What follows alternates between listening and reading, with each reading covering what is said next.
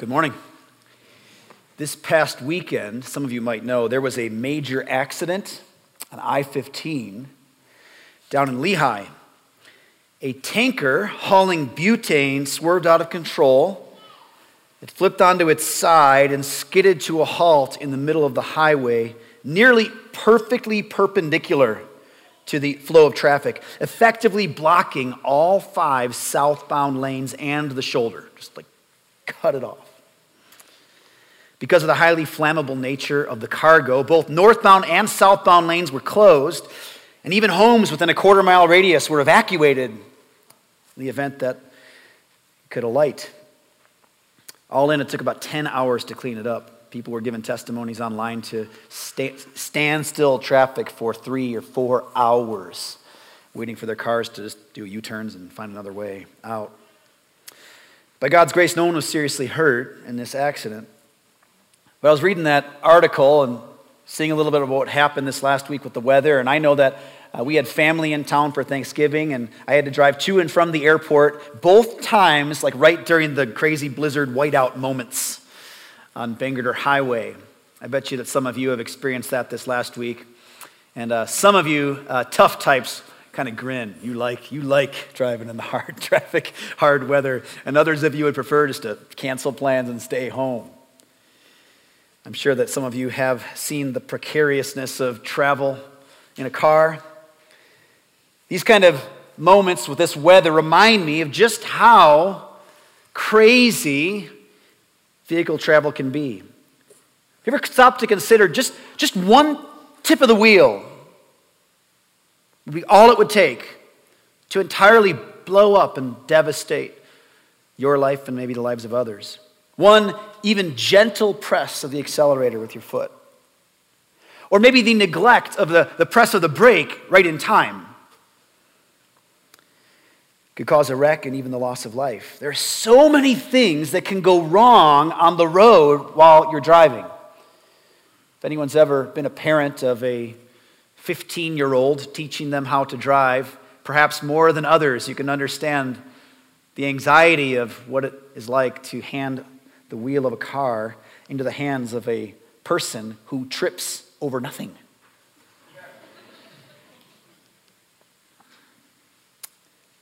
There is at least one thing that is virtually certain to end in devastation when you're driving.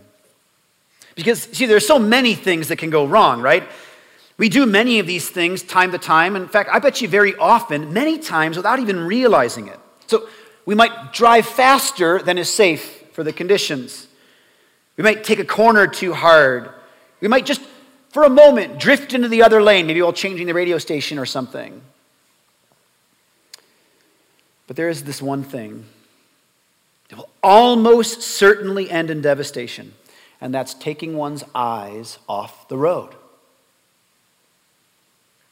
This is why people have rightly made such a big deal about texting and driving, right? It's not because the nature of a text could distract you, but because your eyes have to shift focus and your mind from what you're doing behind the wheel to what's happening on a device in front of you.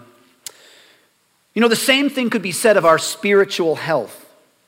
That thanks to God's good mercy, your relationship with Him can weather bad theology, can weather loss and suffering, sin, even catastrophic sin of the kind that may irreparably destroy even human relationships.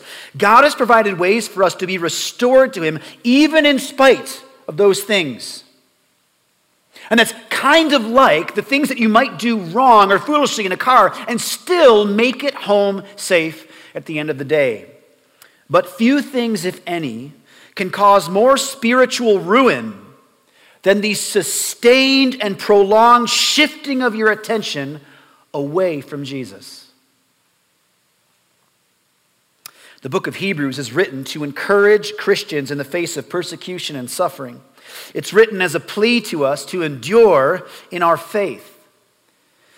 Now, in our text today, the author gives us a strong imperative, a command to consider Jesus, to keep our eyes and our attention focused on Jesus. I'm going to read through Hebrews chapter 3, verses 1 through 6. Pray, and then we'll go back into the text. You can read along with me if you have your Bibles today. Therefore, holy brothers, you who share in a heavenly calling, consider Jesus, the apostle and high priest of our confession, who was faithful to him who appointed him, just as Moses also was faithful in all God's house. For Jesus has been counted worthy of more glory than Moses, as much more glory as the builder of a house has more honor than the house itself. For every house is built by someone, but the builder of all things is God. Now Moses was faithful in all God's house as a servant, to testify to the things that were to be spoken later. But Christ is faithful over God's house as a son, and we are his house, if indeed we hold fast our confidence and our boasting in our hope. Let's pray. Father, I'm going to pray and ask right now from you for the very thing I will be praying to be applied to us at the end of this sermon. I'm going to pray that you can help us fix our attention on Jesus and on his word. Lord, we need your help to do that. There are so many things that can distract. I know even in this very moment as I'm saying this, as this comes off of my lips, in our minds and part of our flesh, we are being influenced to not think about you first and foremost. We are being influenced to drift in our attention, maybe into very clearly sinful things. Perhaps, Lord, into not necessarily sinful things, but things that just take our mind and our eyes off of you. So, Lord, I'm going to ask for supernatural help, for us to look at your word, focus on what has been written for our great benefit. Father, do what our flesh cannot do. Send your Spirit to draw our attention to what is most deserving of it and what is best for us. Jesus. We pray these things in Jesus' name. Amen. Hebrews 3:1 says, Therefore, holy brothers, you who share in a heavenly calling, consider Jesus, the apostle and high priest of our confession. This section begins with therefore. It's built on what's been said probably since the beginning of the book, beginning of the letter. At the very least, it's built on what has just been said previously. So far in the book of Hebrews, the author has established that Jesus, who has been spoken of since the days of the Old Testament and the prophecies given then, is higher, greater than the angels, that he's the creator of all things. But not only that, but he also condescends, becoming one of us so that he's not ashamed to call us brothers, that he might suffer on our behalf, providing an example for us, as well as many other important things. Therefore, in light of these things, therefore, holy brothers, you who share in a heavenly calling, consider Jesus. This is the only place in the New Testament that phrase, holy brothers, is used like that.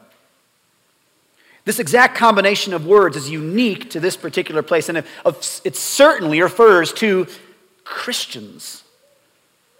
And what does he encourage, therefore, holy brothers, to do? You who share in a heavenly calling, you Christians, consider Jesus. In fact, the consider here is consider attentively. Align your greatest attention. It sounds much like it said in chapter 2, verse 1, the first verse of the second chapter, which says, Therefore we must pay much closer attention to what we have heard, lest we drift away from it. It's again drawing our attention to something. What are we to draw our attention to? Jesus. Consider Jesus. It's interesting to me that this is commanded to Christians. He's saying, pay attention. We should not assume that we are going to have this rightly in mind already just because we're believers.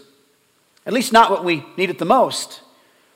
It is not the default for our flesh to have our minds centered on Jesus. We need encouragement to do just that. And you know this, don't you? You know that your flesh drifts and causes you to draw your attention away from Jesus, off of him. And that's why it can be commanded that we focus our attention on Jesus. Paul says in Colossians chapter 3, this is one of my favorite most helpful passages in the New Testament, I think, regarding our mindset and what we should be thinking about. Colossians 3, 1 through 2. If then you have been raised with Christ, so you're Christians. If you, Christians, if you have been raised with Christ, seek the things that are above where Christ is, seated at the right hand of God. Set your minds on things that are above, not on things that are on earth. Why does Paul tell us to set our minds on Christ here? Because he expects that we may become distracted by things that are on earth. Many of you know that this is the battle of your life. This is the battle of all of your minutes. The battle of every day this next week. You'll be struggling day in and day out to keep your mind set on Christ and not on things that are on earth. I want to speak to the young people for a moment. Young people, if you're a teenager, maybe even younger, you need to know that there are entire industries that are designed to aim billions of dollars at you, to get your attention and keep it. My kids, they want everything they see in Christmas catalogs, and we get dozens of those things coming in this time of year. And they see these things sometimes, and they go, oh, I want that, I want that, I want that. They say on their Christmas list, and all of their grandparents live out of town, and so this is the time of year the grandparents are saying, what's on the list? What are the things that they would like? And so Laura and I are trying to mitigate the assault of all the stuff desire that goes on throughout the year. So we say, okay, you can have a weekend where you think through these things, put it on the list, and the list is done, okay? That's what you get. You get that amount of time, satisfy grandma and grandpa who love you and want to give you things and send them to you. You can do that, and then we're going to cut this list off, okay? And so there's like this feverish anxiety, mad rush. Oh, if I don't get it on the list, it's not coming. Have you ever seen a little kid pick things on a list, though? Sometimes they pick things, and as an adult, you have a little bit more experience in this area, and so you look at those things, you're like, that's junk. It's gonna break before the end of Christmas morning. Or you're gonna say, you're not gonna care about that in a week. And that's big, and it'll take up room in the trash can, right? You process differently because you have an experience for those. Nobody will even want it if you try to give it away. And so we know that sometimes the desire is going to be for something that is so clearly temporal. You're not even going to remember that you asked for that a month from now, let alone 5 years, 10 years, a lifetime from now. Adults, of course, you can certainly be distracted too, can't we? But our distractions tend to be more sophisticated, more refined. You might inspect the idea of what things you might want for a lot longer periods, so you buy something that lasts longer than a month. But we can still be distracted, can't we? This time of year, it's really easy to think about the distractions because the world all around us is trying to distract us with things. Now, I want to give a quick pass here. I don't mean that every time you see marketing, it is a sinful desire to make us not think about Jesus. This is marketing designed to produce a desire for the consumer to buy something, and so it drives our economies. And I want to be slow to not be overly quick to judge. But we know that the flesh inside us can turn even the desire for something that's not necessarily wrong into a full-blown distraction that takes away our minds and our hearts, our affections from Jesus. And that's the danger. And so people young and old, that's what I'm warning from here. That's what I think is packed into consider Jesus and where the author is going to go with the weight and the importance of this consider Jesus language. How should then we consider him? Okay, consider Jesus. How many people have you known in your life who have considered Jesus but don't love him? Well, the author explains in what way we ought to consider Jesus. Or let me say it another way. Ask it like this. What about Jesus should we consider? What is it about Jesus that the author right here is telling us to consider? Look at the verse again. Therefore, holy brothers, you who share in a heavenly calling, consider Jesus, the apostle and high priest of our confession. So right here in this verse, the author is telling us what about Jesus we should consider for where he's about to go. We should consider that Jesus is the apostle and high priest of our confession. So first question, just to make sure it's clear in our mind, what is an apostle? An apostle, quite simply, is a sent one. One who is sent. This is actually the only place in the New Testament where Jesus is called an apostle. He certainly says many times in his ministry that he was sent by the Father. So it's implied that he is a sent one all over the place. Sometimes it's even said.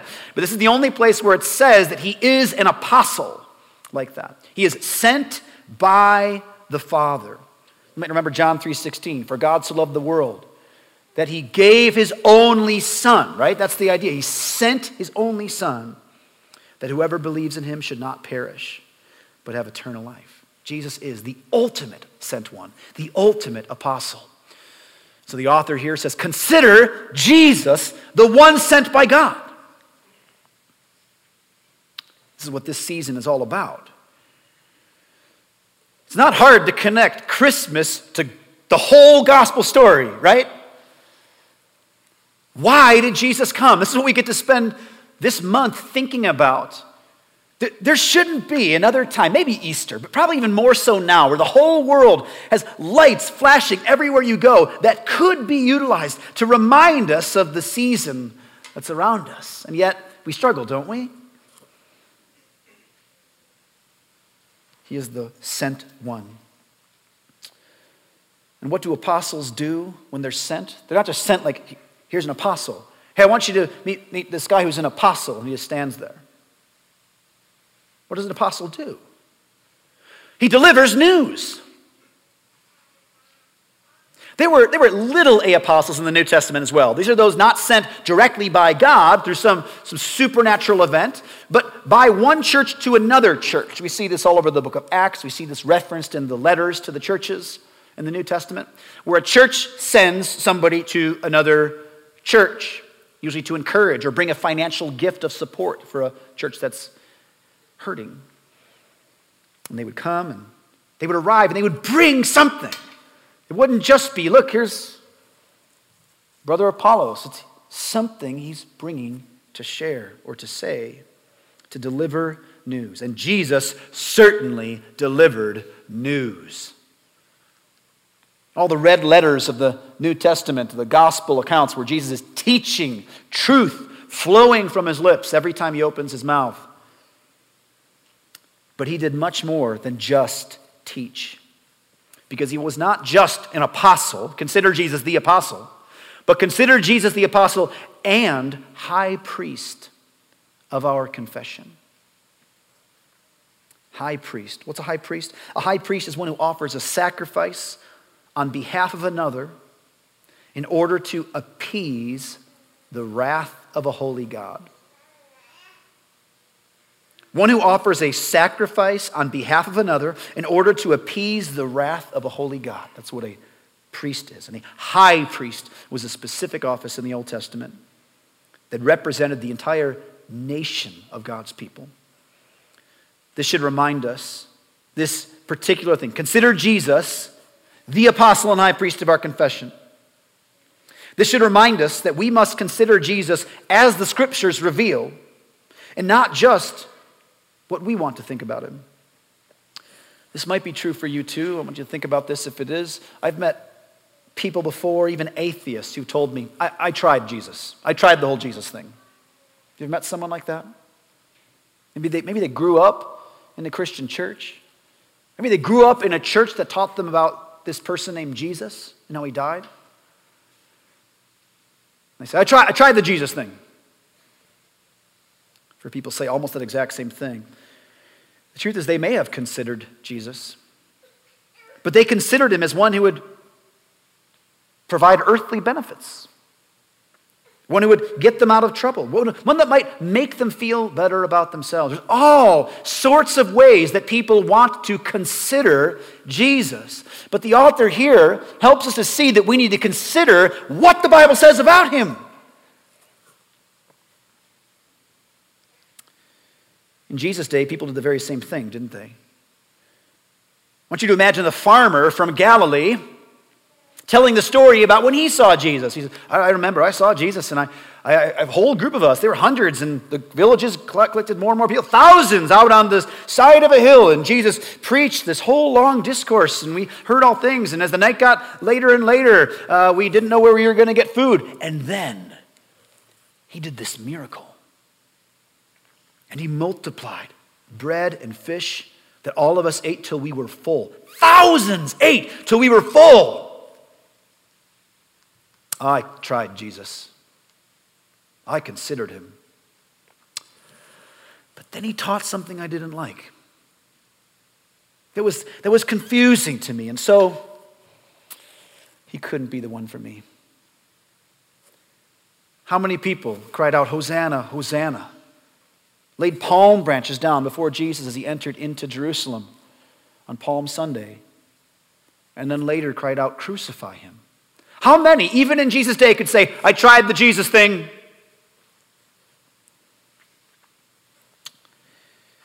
We're encouraged here to see Jesus not primarily as a good teacher, as many in our day are prone to do, or as a moral example, but as an apostle, one sent by God supernaturally, and as a high priest, that is one who offers a sacrifice to God for us. You see how much is in that? In order for you to consider Jesus the way this author is saying here, you have to acknowledge that you need a sacrifice on behalf of your sins, and that Jesus is the one who provides that sacrifice, and that Jesus is sent by God. That's the consider Jesus that is of any help and of any benefit to the reader. And he continues, verse 2, who was faithful to him. This is Jesus, who was faithful to him who appointed him. So Jesus, who was faithful to him, the Father. Just as Moses also was faithful in all God's house. Here the author introduces Moses. Moses, of course, is the Old Testament prophet who was used by God to redeem his people, the Israelites, out of the hands of the Egyptian Pharaoh. He's the author of the first 5 books of the Bible and the one through whom God delivered the 10 Commandments as well as the rest of the law to his people. In fact, by the time of the New Testament, the terms law and Moses could be used as synonyms. Have you read Moses? Have you considered what Moses said? His name shows up more times in the New Testament than any other Old Testament figure. By my count, 80 times. That's a lot of times. 10 more times he'll be referred to in the book of Hebrews by name. If you were to read up on the Old Testament prophets in the Old Testament, just kind of look through like the way that God talked to them, the way that they dealt with things, the way that people perceived and dealt with them, you'd quickly be able to discern that Moses was much more than a typical prophet. He was a super prophet. He did priestly things. In fact, it's interesting that Jesus is called the apostle sent by God and high priest. Moses did not hold the office of high priest, and yet he had priestly authority over even Aaron in his days, who was his brother. He's the one who did sacrifices for Aaron. He's the one who called Aaron's replacement. He's the one who led the people. Moses was certainly more than a typical prophet. There were more miracles performed by God through Moses than at any other time in history prior to Jesus. No one comes close. And even the way that Moses received revelation from God was different than other prophets.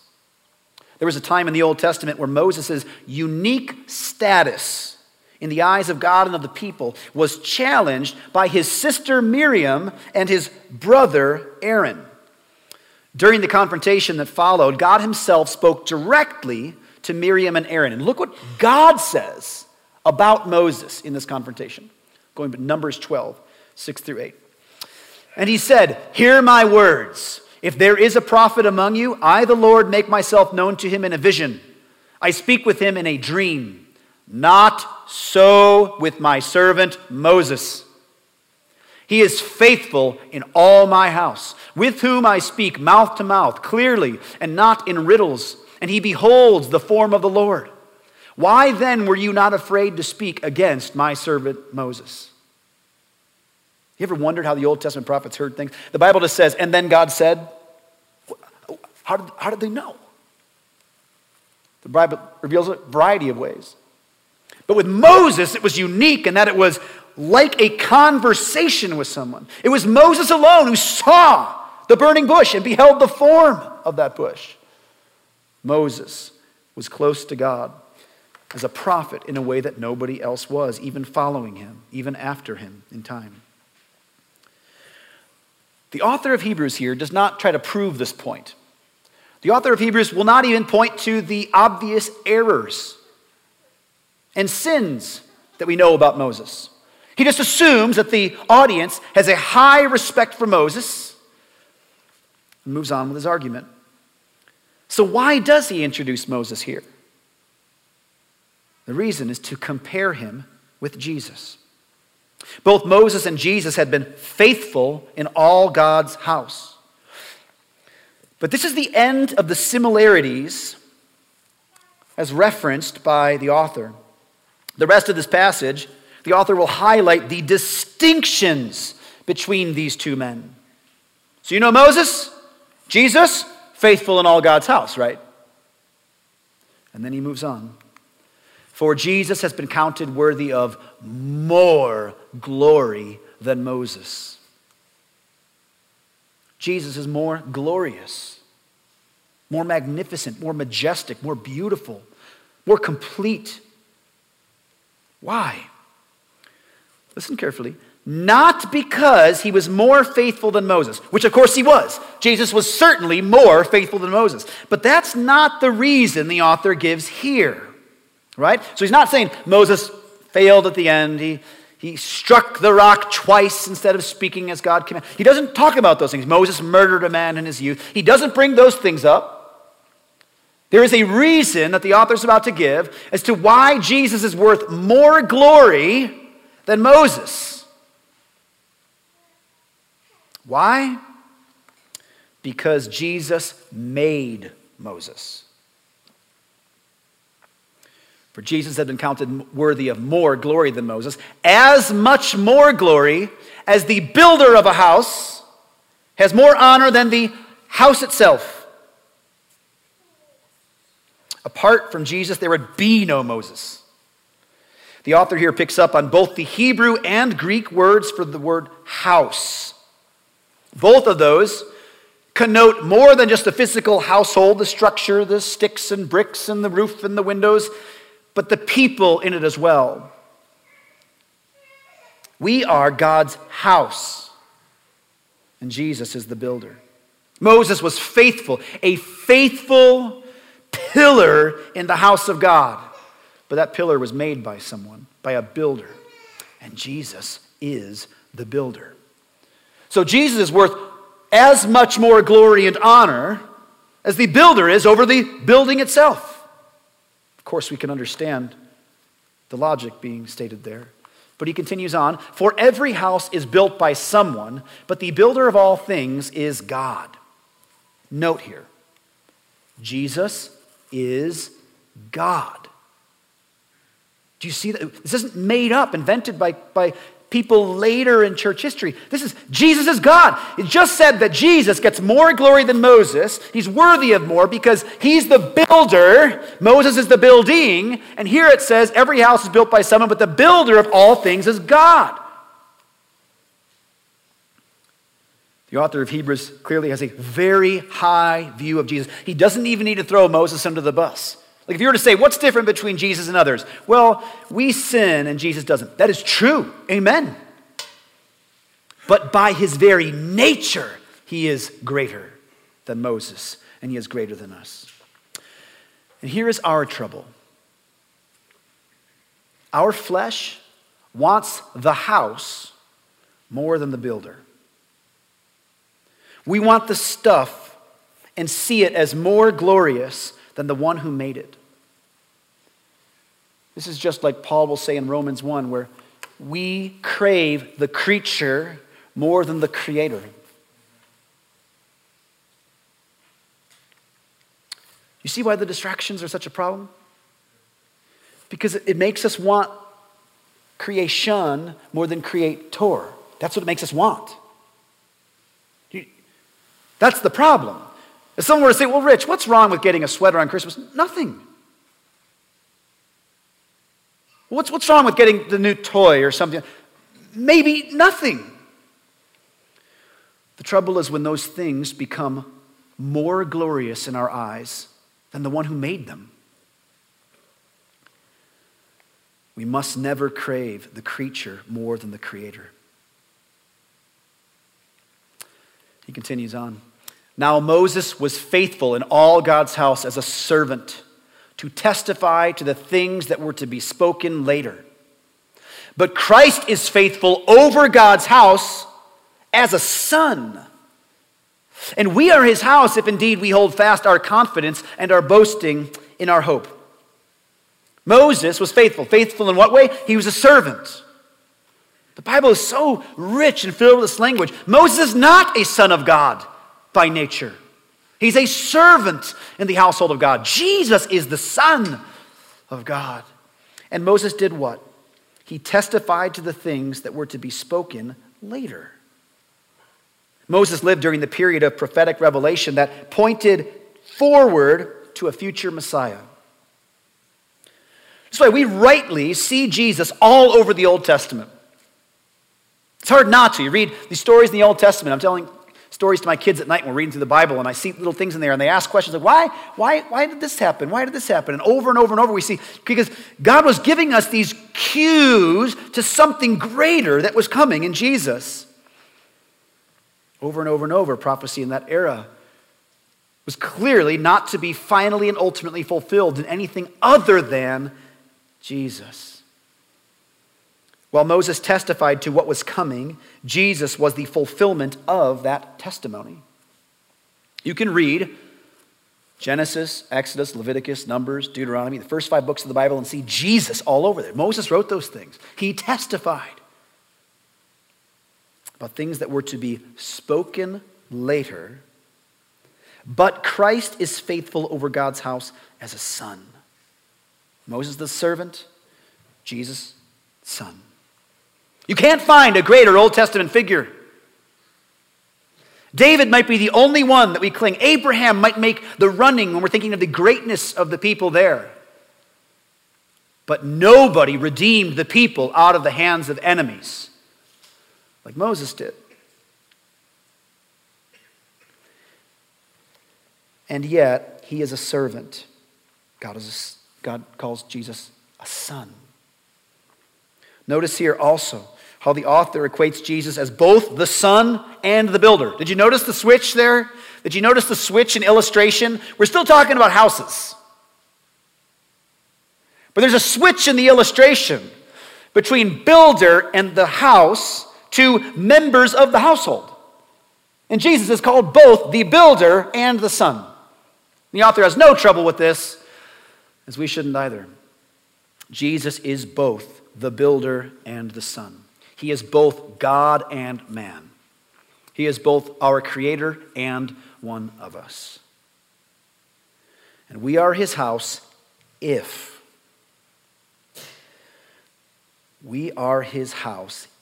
indeed we hold fast our confidence and our boasting in our hope. Now, who is this letter written to? Almost certainly to Hebrews. People who would have assumed that by default they're in the household of God. Even more so, holy brothers, right? So this is Christians, holy brothers in Christ. So they are Jewish Christians. They got both things going for them. They got bloodlines back to Abraham. They literally have bloodline that is shared by Jesus himself when he was on earth. And they are believers in the Messiah. And yet being a part of God's house is not a given. The author does this all over the book of Hebrews. Next week, we're actually going to get into a bit more of that. That this having house status is contingent on something. If indeed we hold fast our confidence and our boasting in our hope. In other words, if one does not hold fast their confidence and boasting in our hope, then they are not his house. The evidence of your faithfulness, that you are a part of the house of God, is your confidence today. In other words, if a Christian were to ask you, hey brother, hey sister, how do you know you're a believer? If all you had was, I remember a day in my life. I remember when God did something in my life. I remember when I cried out to him, or I prayed a prayer, or I came forward at an event. I told somebody across a coffee table on a day when I was reading the Bible and seeing God. If your only hope is in what has happened in your life in the past, that is not what this author is saying. It's our confidence in and our boasting in our hope in Jesus. Don't have all of your hope in just a past event. This is why I've been asked many times why I, as a pastor, get nervous about altar calls. I've heard it enough times that it's appropriate to address from up front. I've admitted and asked the other elders to hold me accountable to this, and even some of you as well, that my reaction to event-driven, emotionally motivated altar calls may have gone more than is needed for correction. But I believe that I've known many people in my life who have said, well, I said a prayer one day, but now I hate God. Or live as though they do. And I think it's critical for us to see we are his house if something. You're not the house of God unless something. Unless what? We hold fast our confidence and our boasting in our hope. Now, quick question, because you might be thinking of this. Rich, are you saying people are losing their salvation? No, I don't think so at all. That's actually not what this addresses. It tells you how today you can know if you are his house. That's what it addresses. How can you know that you are of the household of God, that you are his house? If you are right now, today, holding fast your confidence and your boasting in hope of something, and that something is not in you. Consider Jesus. This author warns these things over and over and over again. We are not saved by association. We are not saved because we say we had some past event take place in our life that has locked us in. What happens is security comes from a continual holding fast our confidence and our boasting and our hope. There will be much more on that in future weeks. Jesus deserves our unwavering and undivided attention. Why should we give Jesus our attention? First, he is worthy of it. Rich, there's so much to look at. There's so much to think about. There's so much I need to devote my attention to. I know. But nothing is worth your attention and your affection more than Jesus. That is true. But there's more. And here's what I mean when I say there's more. This, consider Jesus. This, fix your eyes on him. This, keep your focus on things above, not on earthly things. This, hold fast your confidence, boasting in your hope of Jesus. This is essential for you. It is essential for you to survive in your Christian faith. You need this. You must have your attention on him. Listen, it is for your greatest benefit. And it is for your greatest possible joy. You see this? The Christian life is not saying, I guess I'm just going to have to be miserably focused on Jesus the rest of my days. What? You get to focus on Jesus the rest of your days.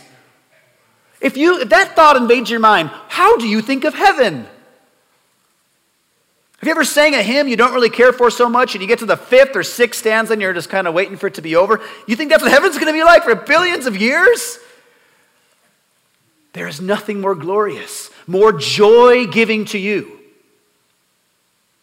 greater for you than to fix your eyes on Jesus? This is a personal question I want you to ask yourself. Are you personally, I'm not even going to assume, I'm just going to ask, are you personally more likely to have your focus on Jesus during times of struggle or times of plenty? I'm not going to assume anything. God may work differently in different hearts in these kind of things. You knowing that about yourself will be helpful.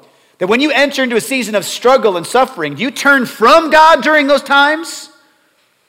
Or do you turn fully to Him? When you know you're entering into a season of plenty, I have everything I need, everything's going wonderfully, this is going to be great. Do you know at that moment you're going to be more likely to turn and be distracted away from Him or to Him? Knowing this about yourself might rescue you out of losing that great joy. It's hard to imagine a more poignant picture of this than when we see Jesus walking on the waters of the Sea of Galilee. And He calls Peter out onto the water to join Him. You might remember the story. I'm going to read it to you. Peter sees Jesus. He says, it is I, is Jesus. And Peter answered him, Lord, if it is you, command me to come to you on the water. He, Jesus, said, come. So Peter got out of the boat and walked on the water and came to Jesus. But when he saw the wind, he was afraid and beginning to sink. He cried out, Lord, save me. Jesus immediately reached out His hand and took hold of him, saying to him, oh, you of little faith, why did you doubt? And when they got into the boat, the wind ceased. And those in the boat worshiped Him, saying, truly you are the Son of God. Have you ever wondered why it is that some of the Christian friends in your life try to solve the problems when you ask for advice or help on something? Try to solve your problems by saying you need to read the Bible more and pray more. You ever wonder why? Has it ever felt kitschy or cliche? They're not wrong. Your confidence in Jesus will keep you from swerving off the road. Your eyes fixed on Him will keep you from sinking in the water. And your crying out to Him will cause the immediate grasp of the hand to pull back into His presence. My prayer for you, for all of us as we enter headfirst into this Christmas season, not holiday, is that we can keep our eyes fixed on Jesus. And that if you know about yourself, when I start to slip into this sin, it makes me ashamed, and so I start looking away. You need to know that about yourself and share that with close brothers or sisters in your life to help you. And if you know, man, this time of year I'm just thinking so much work is just getting crazy, and so I'm just doing all that I can to finish up before the end of the year. If you know that can happen too, share that with somebody as well.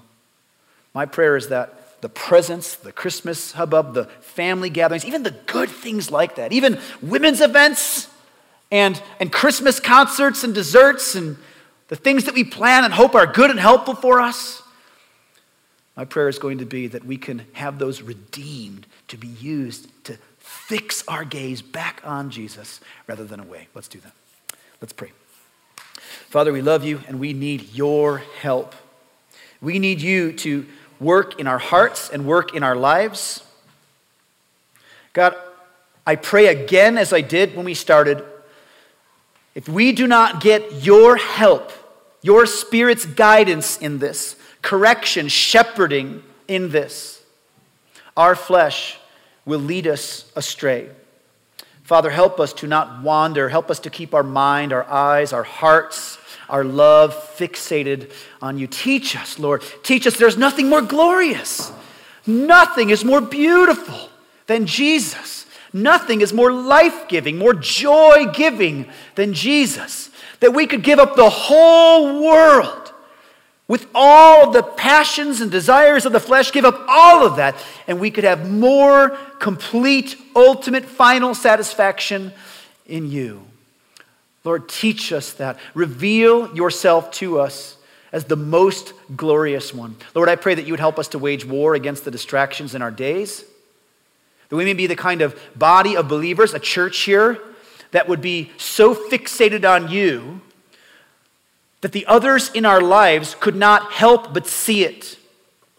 That it would change the way that we live and act. It would change the way we celebrate Christmas and how we teach our kids about what it means and how we plan our days and our times, even through the rest of this month. That it will help us to work in a way that is honoring to you as we try to get things done before the end of this year. Father, I believe that the things you have commanded for us to do and called for us to do here can be done in an undistracting way. But Lord, we need you to help guide us and teach us how to do that. So Lord, please be with my brothers and sisters as they seek to do that this year. We pray all these things in Jesus' name. Amen.